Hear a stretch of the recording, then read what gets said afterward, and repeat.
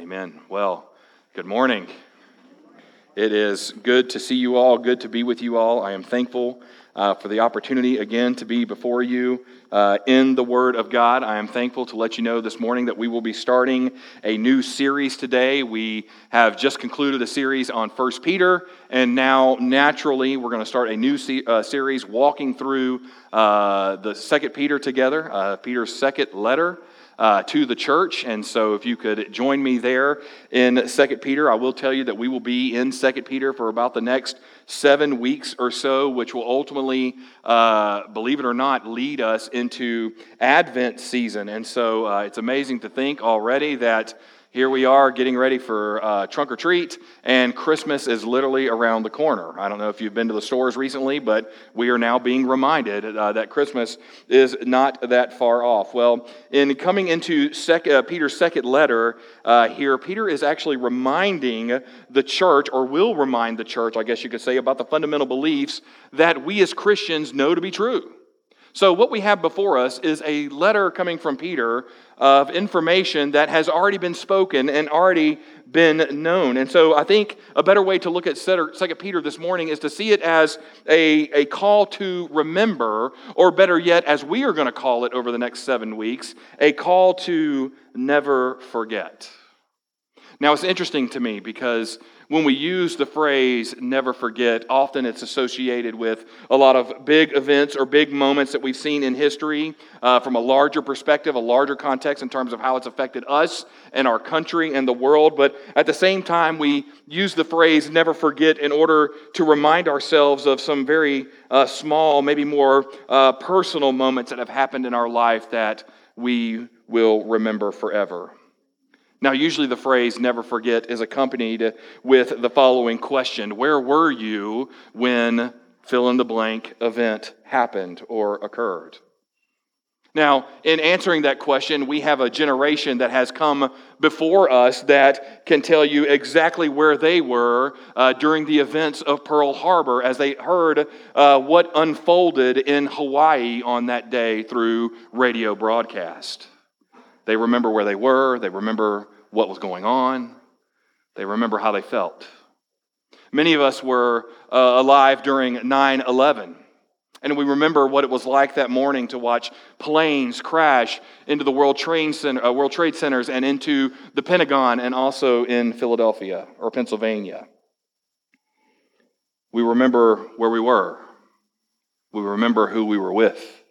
We remember our feelings and our emotions that day as we wondered what would happen next. Some of us have dealt with more crisis events in our lives personally. Some of us may have grown up in a day and a time where we experienced some sort of mass shooting. Maybe it was a school shooting that happened. Some of us have experienced war on a very personal level. And so we remember the sounds and the smells. We remember the voices and where we were. Maybe you remember something that was more personal, something that was more celebratory. I imagine many of us with children probably remember what it was like the day our children were born. You probably remember the noises in the hospital. You remember the cries. You remember the words of the doctors. I remember finding out upon having our fourth child, I remember the doctor asking me, Johnny, are you looking forward to enjoying a man room with a child? And I said, yes, absolutely. And they said, good, because you will be the only one. Congratulations, you're having another girl. I remember that day very well. I remember, in fact, every day we had a child and brought a child home. Maybe you remember what it was like the day your favorite team finally won a championship. And yes, I do emphasize the word finally. Maybe more personal to you. Maybe you don't remember the specific day, maybe you do. But maybe you remember the day of your salvation. Maybe you remember the day of what it was like when Jesus Christ revealed himself to you, when all of a sudden calling Jesus Savior and Lord became not just something that we said, but actually something that we actually believed. I wonder if you remember that day well. I do. I remember sitting in the living room on a phone connected to a wall. Does anybody remember those? Praise the Lord. And I remember what it was like hearing the gospel that day. and what it was like coming to seeing Jesus Christ for the first time, coming to faith in my own living room.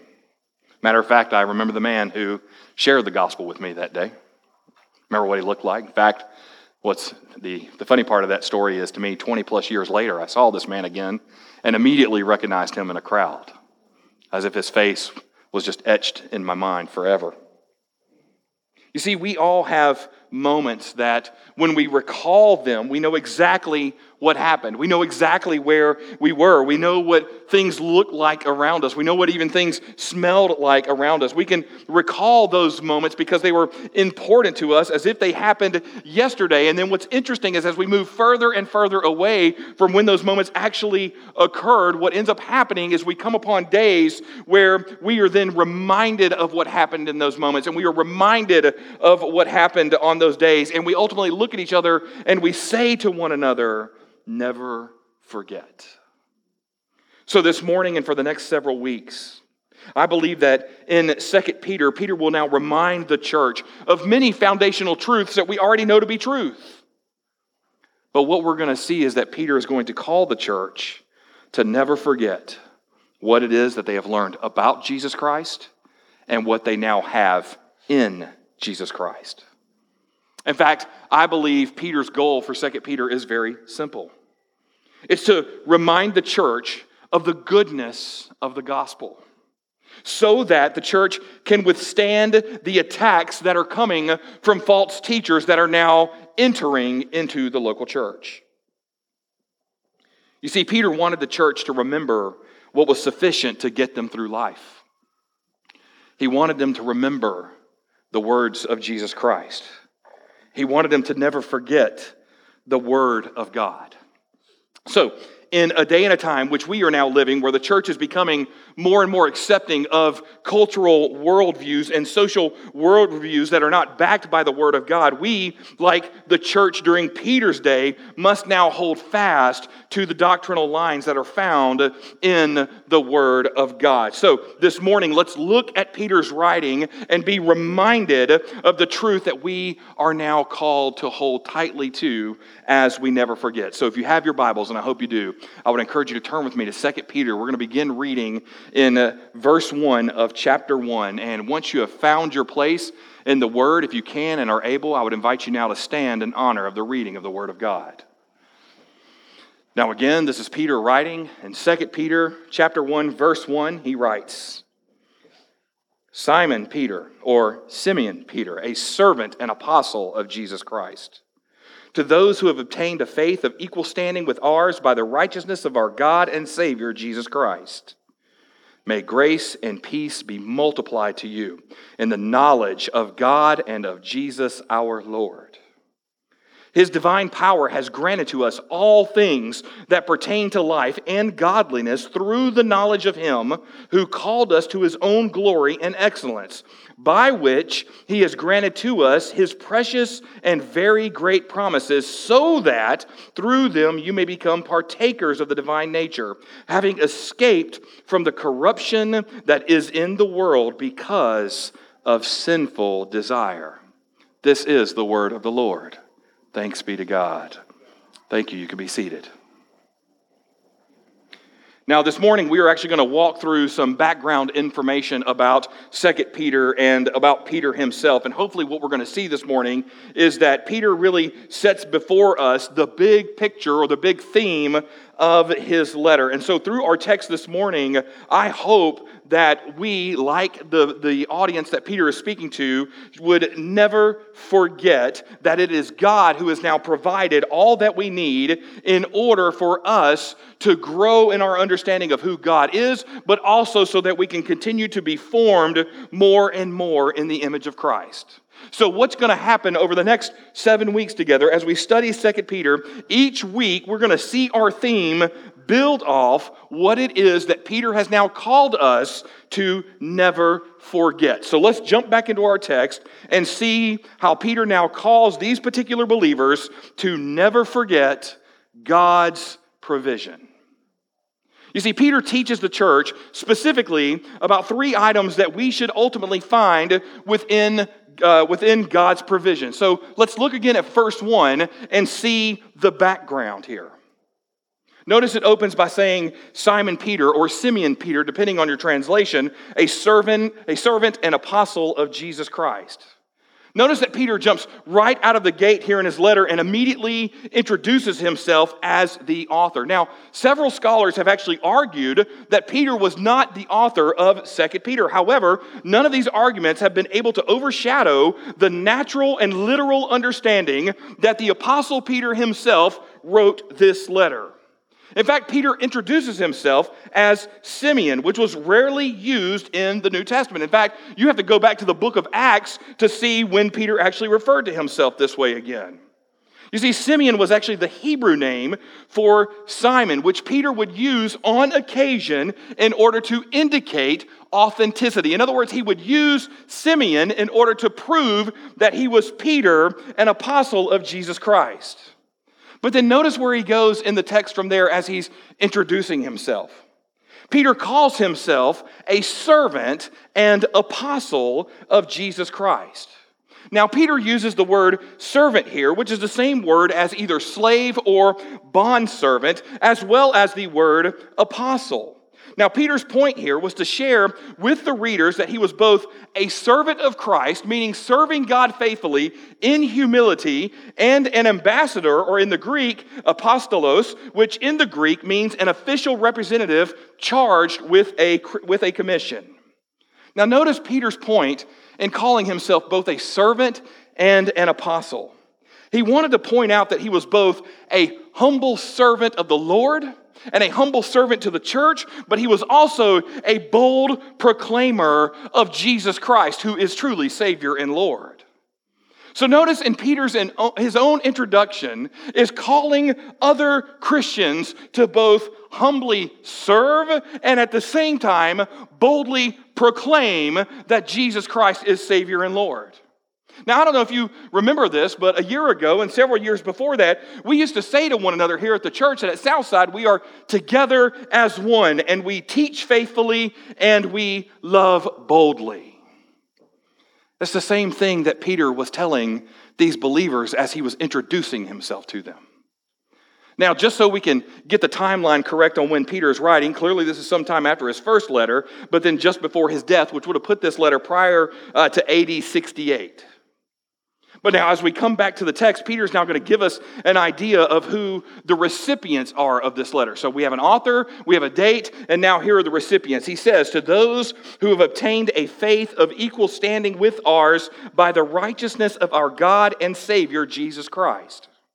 Peter reveals that he's not writing to just the church in general, but rather he is writing to a specific group of people. So this letter is going to be very different and a little more personal than what we saw in 1 Peter as he was writing to the church and the churches, preparing them for the persecution to come. In fact, as we dive into this letter, I think we're going to notice together that this particular letter that Peter writes actually has more of a Gentile flair to it, if you will, which should lead us to believe and understand that Peter was actually probably writing, instead of the church general, he was writing to a group of Gentiles within the church, or maybe a church that was made up of mainly Gentiles. Now, this would be important for us to understand because if you look at the next phrase, Peter says, a faith equal to ours.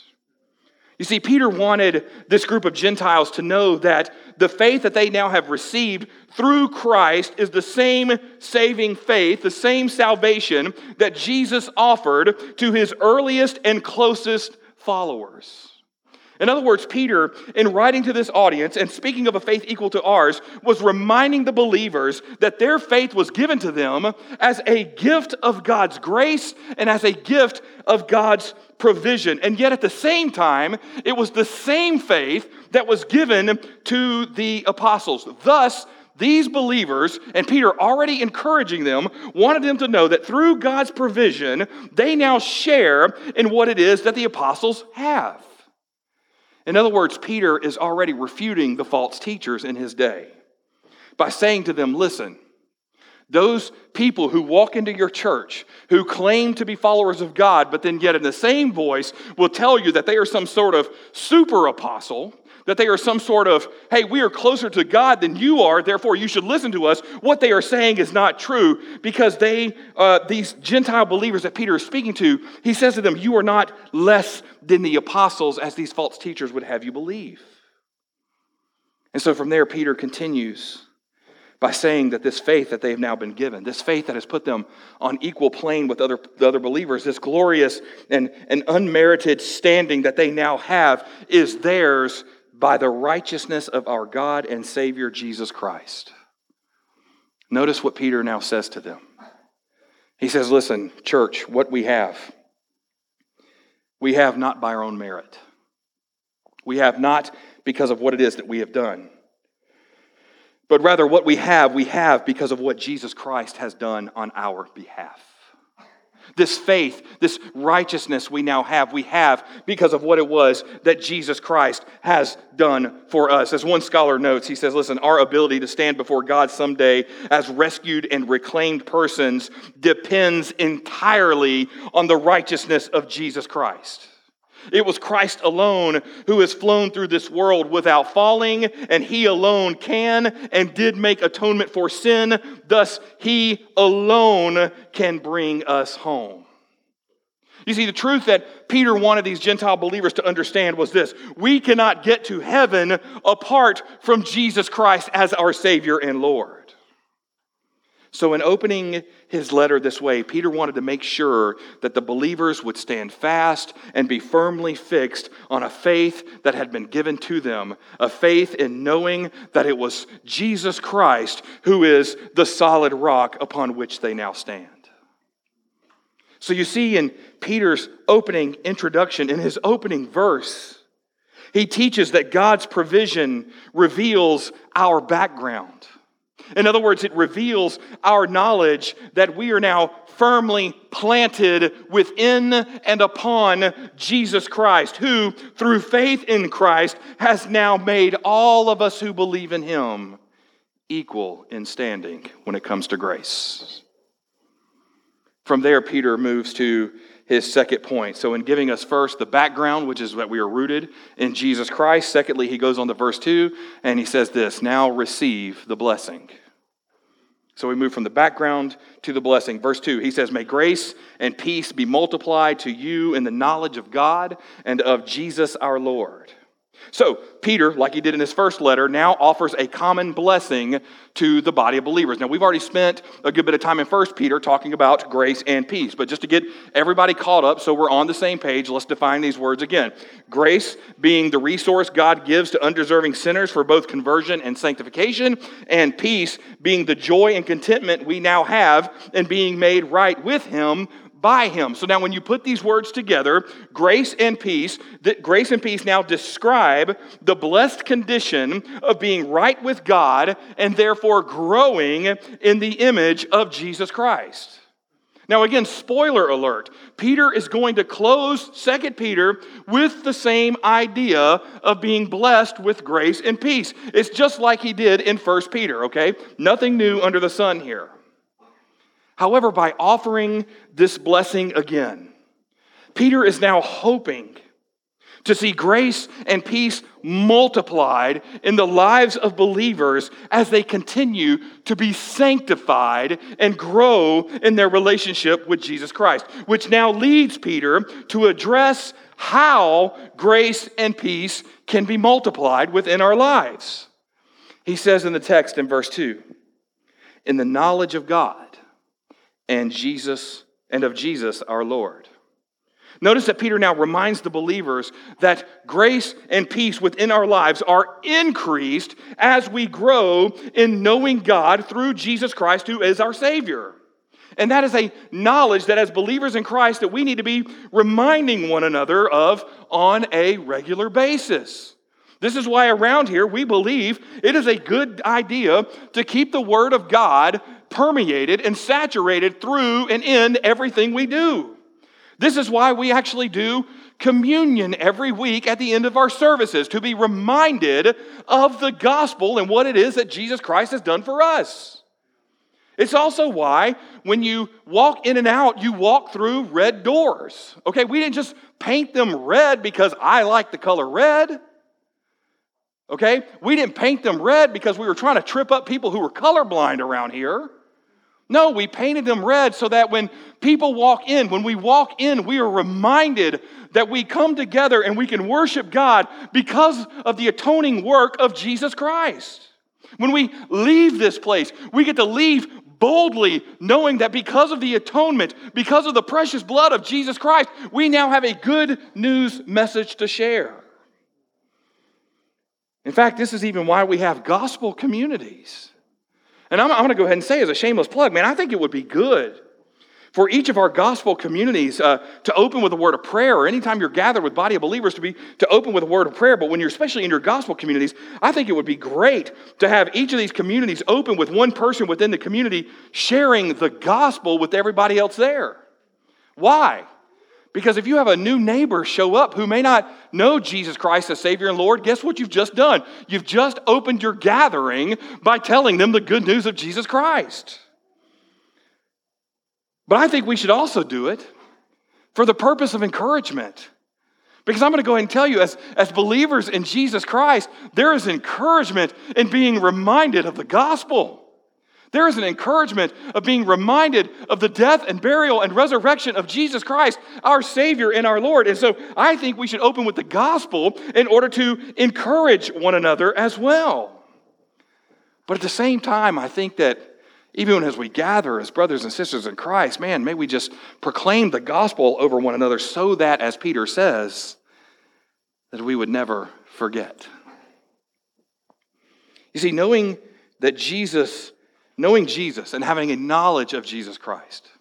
When Peter speaks of this knowledge, he's speaking more than just a personal exercise in knowledge for the purpose of taking a test. You see, there's not going to be a pop quiz at the gates and at judgment. Knowing Jesus should not be equated to those of us who like to play Sudoku, or for those of you online who play Wordle once a day in order to, quote unquote, keep your mind sharp. Rather, what Peter is speaking of when he talks about knowing Jesus and the knowledge of God and of Jesus Christ our Lord, he's actually talking about a genuine personal relationship and experience with Jesus Christ, recognizing that Christ alone is the only way for anyone to ever truly know God. And so for Peter, this would be important for the Gentiles to know.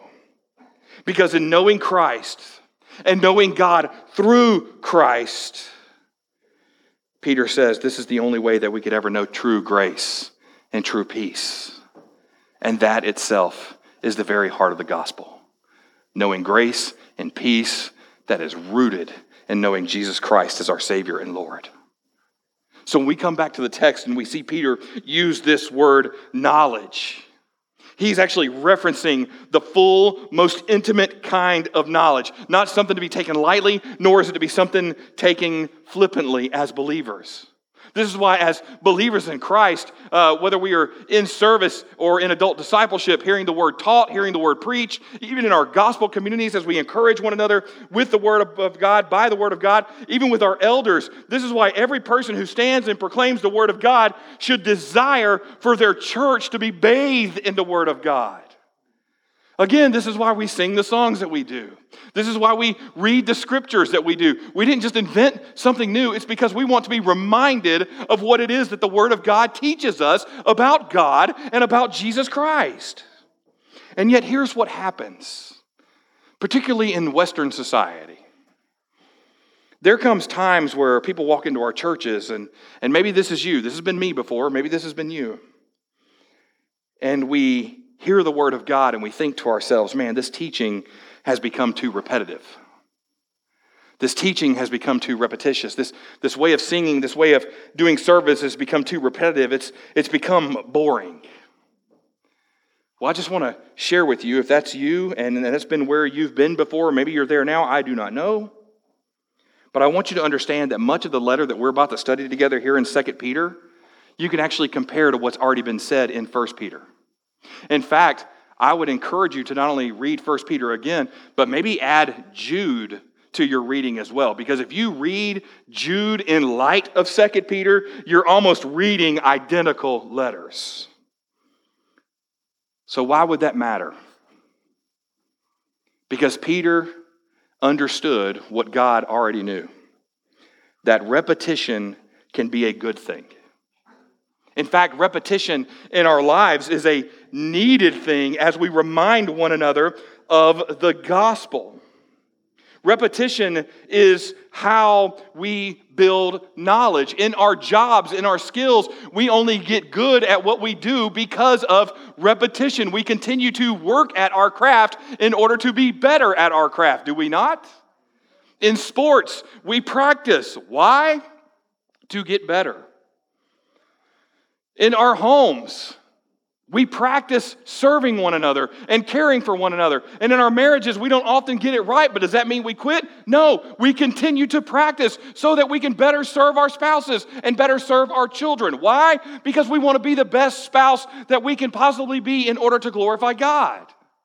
So clearly, if repetition is important in our home, it's important in our athletics, it's important in our lives in terms of the places we work, then why would we think repetition is not important to the Word of God? In fact, we don't just find repetition right here in 2 Peter when you compare it to 1 Peter and Jude. Look throughout the Bible. It's full of repetitions. There are so many cross-references from Genesis 1 to Revelation that it would just make you go crazy. But let's be a little more specific here. If you were to study 1st and 2nd Chronicles, for example, you would notice that 1st and 2nd Chronicles literally repeat most of what has already been said from 1st and 2nd Samuel and 1st and 2nd Kings. It's the same story. When you study Psalms, some of you are reading a psalm a day. Praise God for that. But you've probably noticed by now that Psalms is literally an echo chamber of the same attributes and the same characteristics of God. And they're repeated over and over and over again. In fact, the Old Testament prophets, Isaiah, Jeremiah, Ezekiel, the minor prophets themselves, all of them were in step together with common themes like law and judgment and the need for forgiveness and thus the need for a Savior who was to come. Even the Gospels themselves, Matthew, Mark, Luke, and John, our very Gospels recount the same stories of Jesus' life, ministry, and teaching from a different perspective. So hear me this morning, okay? Peter is not calling the believers to stop reading or stop growing in their knowledge because of repetition, but rather what he is teaching is that we need to be reminded of the truth over and over and over and over again. Thus, repetition is needed for the believer.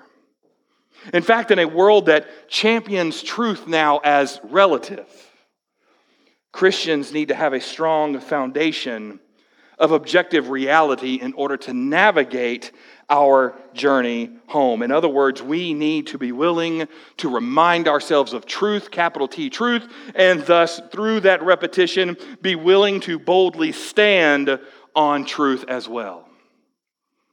I mean, just think about it this way. It's almost like using GPS in your car. Does anybody still do that? I've lived here for 4.5 years now, and I still have to Google how to get around Brandon, Florida. Okay, because I don't always know the best way around. But I'm going to go ahead and tell you this week, I put my Google Maps to the test because my girls, if you haven't figured this out, we are knee-deep in volleyball. I have learned a lot about volleyball, love the game of volleyball. But what I've also learned with our team is we traveled everywhere this week. Not Brandon at all. We went to St. Pete. We went down to Bradenton. We were in Lakeland. We went to places I didn't even know existed, okay? Cool places, fun places, had a lot of fun, loved the game. But I'm going to tell you, I would not have gotten there if it wasn't for the GPS in my car. You see, I trusted that voice in my car, that sweet-sounding voice, to give me accurate information and directions based on what was known to be true. You see, as Christians, we need to immerse ourselves in the knowledge of God, which means knowing the Word of God, so that we can have clear directions. I.e., we are growing in our knowledge, not just a head knowledge, but a heart knowledge as well, so that that knowledge will lead us to capital T truth and thus lead us home, which is a road that is paved with grace and with peace. So Christian, this morning, if you could hear Peter's words in verse 2, hear and receive the blessing of grace and the blessing of peace from the Word of God. But remember, that grace and that peace is not only found in what we have in the Word, but it is found in our Savior, Jesus Christ, who is leading us and compelling us and calling us home to God. And so in a world that champions my truth, in a world that champions, well, there's my truth and then there's your truth, let's stay grounded on what is real truth. You see, my truth and your truth, they aren't truths at all. They're really opinions. What is true is what we know to be true according to the Word. And that truth is found and rooted in the blessing that is the gospel, which is God's provision to us. So, as God's people living in light of the truth, people living in light of capital T truth that is rooted in the gospel, let's recognize God's provision with the gospel, and therefore let's grow in our knowledge of the gospel. Let's continue to be sanctified and mature as we speak the gospel over one another and to one another. And then as believers resting in God's provision, which is the blessing of grace and peace, let's now go out into our world and boldly proclaim that gospel, which is the only truth. This leads to Peter's third point on God's provision and how we should never forget it. You see, after revealing that God's provision gives us the background that we are now rooted in Christ, followed by the blessing that because of Christ we have now been gifted with grace and peace, Peter now closes out these verses and his introductory remarks on God's provision by giving us really the big picture or the big theme of this letter. Now, we've already stated this at the very beginning, but notice what Peter teaches. He teaches that God has provided everything that we need to grow in Christ's likeness as we wait for His return, even in the face of trials, even in the face of adversity, and in the face of celebration. God has provided all that we need. Look with me again in verse 3. Peter writes, His divine power has granted to us all things that pertain to life and godliness through the knowledge of Him who called us to His own glory and excellence. Did you catch what Peter is teaching right here just in verse 3? He says, look, as believers in Jesus Christ, we are being made into His image. We are being conformed into His image. And it is Christ who has now ordained the process of getting us there, getting us not only in the image of God, but then getting us closer to eternity. Thus, God has now promised that we will one day arrive safely and securely into His kingdom and into His glory. I mean, what a triple threat blessing and promise that we now have from Christ according to Peter in 2 Peter chapter 1, verse 3. He says to us, first, you were made in His image.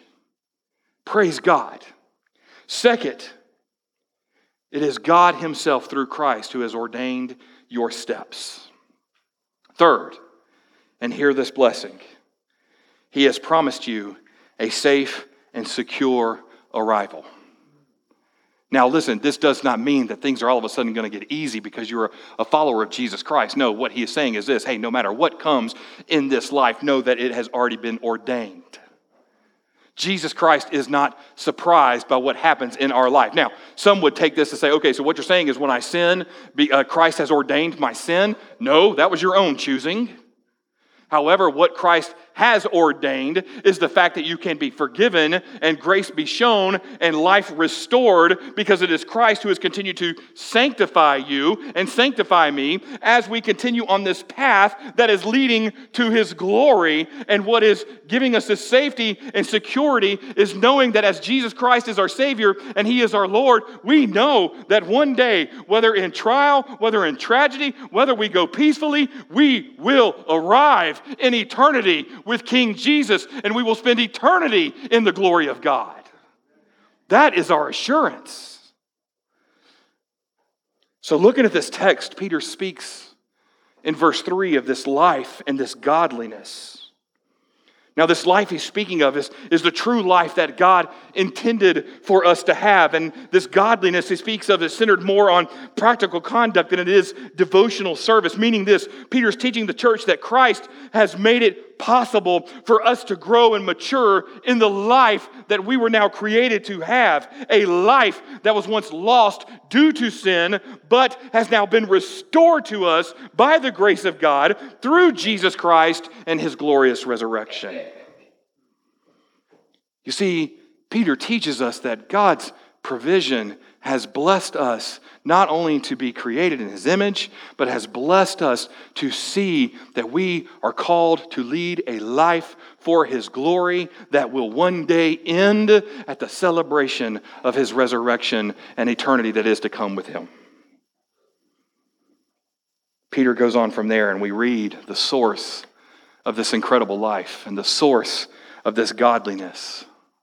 He teaches us that this life and godliness is now found in his divine power. In other words, Christ's power is ultimately ongoing, and it will get us to where it is we need to be.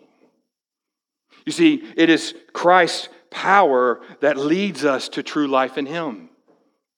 It was Christ's power that called us to him. It is Christ's power that matures us in Christian conduct. And thanks be to God, it is Christ's power that does not, nor will not, ever run out on us, nor does it ever start flashing that it's getting close to empty like our cars do. You see, Peter assures the believers that we have all that we need to mature in faith and be faithful to the calling that he has placed on us and on each of our lives because of the divine power that has been given to Jesus Christ, our Savior and Lord. That's why he says, and he has granted to us all things. See, Peter's reminding the Gentiles here that we have all that we need to grow in our faith. We have all that we need because of God's provision. So, Christian, can I tell you something today? You're not lacking. You have all that you need because God provides. Thanks be to God for what he has given. When was the last time we paused and just said, Lord, this doesn't make sense. Lord, I don't understand what it is I'm going through. Lord, I wish I had more of this. When was the last time we just stopped and said, God, thank you for what it is that you have provided. Thank you for what it is that you are doing in my life. Thank you for what it is that you have blessed me with. And I'm not just talking about stuff. I'm talking about the fact that we even have salvation. Peter goes on from there and he reminds the believers that we have what we have. And here's that fun word again. Through the knowledge of him who has called us to his own glory and excellence. Now notice what Peter is saying. He's saying that through Christ, we can experience true life and godly living. But at the same time, we now have the same knowledge that allows us to experience true life and true living, which will ultimately call us to him. And so this knowledge that has been given to us by the divine power of Jesus Christ is now calling us and compelling us to draw closer to him. I mean, praise God for how it is that he is now at work in us and through us and around us. We don't have a faith that says our deity showed up, gave us stuff, set the clock in motion, and then walked away. No, Jesus is with us. He is in us, working around us, through us, by the Spirit of God. And praise be to God, we are never alone. In fact, we move on from there into verse 4. Notice where Peter goes with this promise and this blessing of God's provision. He says, by which he being Christ, has granted to us his precious and very great promises, so that through them you may become partakers of the divine nature, having escaped from the corruption that is in the world because of sinful desire. Now, these precious and very great promises that we're being reminded of is the fact that we now share in a union with Jesus Christ that has come upon us at conversion. So notice this. When Peter speaks of being partakers of divine nature, he's not saying what other people want to believe in that we will one day become gods ourselves, but rather what he is saying is that we will continue to grow and be sanctified as we draw closer to Jesus Christ and closer to the day where we are united with him for all eternity. I mean, Christian, do you realize today that you are being sanctified? Okay, can I just say something to you? Sanctification is not a one and done type thing. It's a process. Okay? Don't believe me? Raise some kids. Right? No offense to any of the kids in the room. But it is a sanctifying process being a parent, is it not? It really is. It's a sanctifying process. It's a glorifying process, I think, to be a grandparent. You get to just bless the kids, send them home with sugar, and send them home to mom and dad, right? It's super easy. But it's a sanctifying process, which, oh, by the way, my children, do not go home to me today, and this is for all the kids in the room, do not go home, upset your parents, and say, hey, this is a part of your sanctification. Bad idea. Don't do that. Okay? Don't do that. Yeah, I see my kid in the back making notes. That's why I had to say that, FYI. But it really is. Sanctification in itself is a process. We are constantly growing in him, being sanctified in him, looking more and more like his image. It is a process that we are now going through. And so when Peter speaks of being partakers of divine nature, he is speaking of this process that is happening within us as we draw closer to Christ and closer to the day where we are reunited with him for all of eternity. Now, Peter goes from there, and he literally says this. He's reminding the believers that God's provision gives us assurance of knowing, again, that one day we will be reunited with him in glory. Now, think about this for a second, Christians. If sanctification is a process, look at how this plays out in your life. You ready? Not just in children. Look at how it plays out in your life. Do you realize that God has given us the opportunity to be able to read about him according to the Word? And that is a sanctifying process. That's a blessing. Do you realize that we get to come to church? And I'm not talking about buildings. I don't care about the buildings, man. We could be outside right now sweating to death. Please, Lord, no. But we could. Because it's about the body of believers. It's the body of believers, not the building. And that is a sanctifying process. We get to pray individually. We get to pray together. And guess what that is? It's a sanctifying process. So if you ever find yourself in your faith in a rut where you're like, oh, I have to read the Word today, or oh, I got to go to church, or oh, I have to listen to my pastor who's just this loudmouth freak, whatever it is you're going through right now, if that's what you're thinking right now, don't think that way. Because really, the fact that we get to gather for the purpose of prayer, the fact that we get to pray individually, the fact that we get to read the Word both individually and corporately, the fact that we get to gather for corporate worship, this is a sanctifying process that God has given to us. In other words, what we are doing right now, we do because of the provision of God. Praise God for the opportunity that he has given to us to be sanctified. Notice what Thomas Schreiner says. He says this. He says, if there is now not a future coming of Christ, then the salvation of believers does not include the promise of likeness to God, being grown in image and being sanctified in the image of God, and therefore the gospel itself is a sham. You see, as believers, we need to hold tightly to the knowledge of the gospel, knowing that the knowledge of the gospel will one day, through that knowledge, one day we will know physically, visibly, what we've already read to be true. We will know of his return. We will know of his glory. We will know of the promised restoration. Now, notice this in the text. One final phrase, okay? I can spend so much time right there. We're going to move on. One final phrase in the text. Peter says, having escaped from the corruption that is in the world because of sinful desire. Now, let's pause there, because here we see that due to our ever-increasing knowledge of the Lord, we can now know that we are being released from war within ourselves. We are being released. The more we grow in our image of Christ, the more we are being sanctified in Christ, we can now be released from our sinful flesh because we now know the way to overcome. And we desire that which allows us to overcome, which is the precious promises of Jesus Christ. So, Christian, I got to ask you this morning, in reading verse 3 and 4, do you hear what Peter is saying? Do you see the big picture here?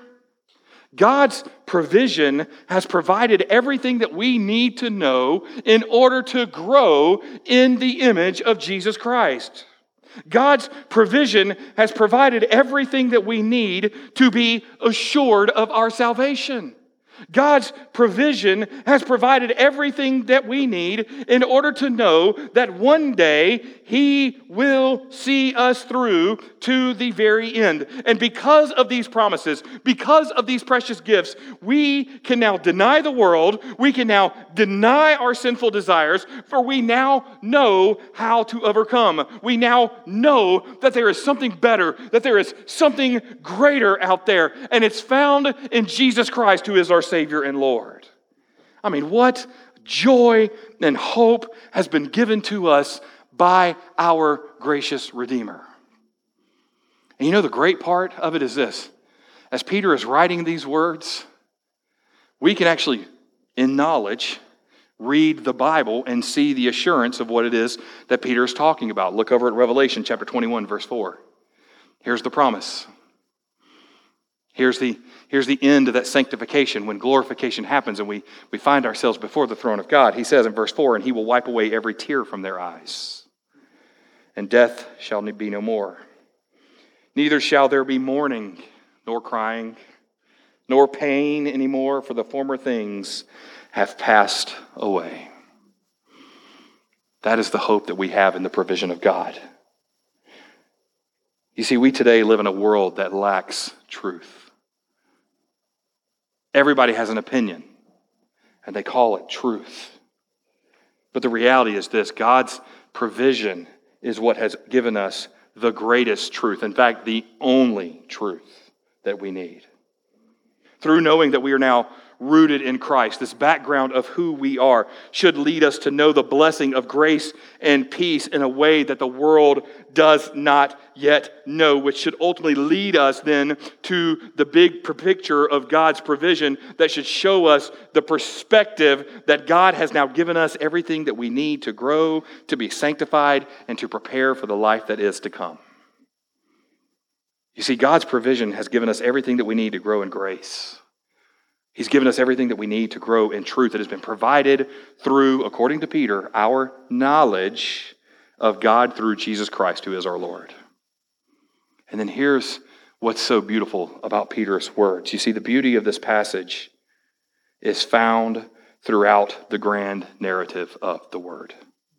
In fact, what Peter speaks of here today, this provision, was planned from the very beginning of creation by God. Thus why we can prepare, thus why we can hope, thus why we can know that God alone has provided. So Christian, hear the encouragement in Peter's opening words of this letter when he says, never forget God's provision. Thanks be to God. Let's pray together.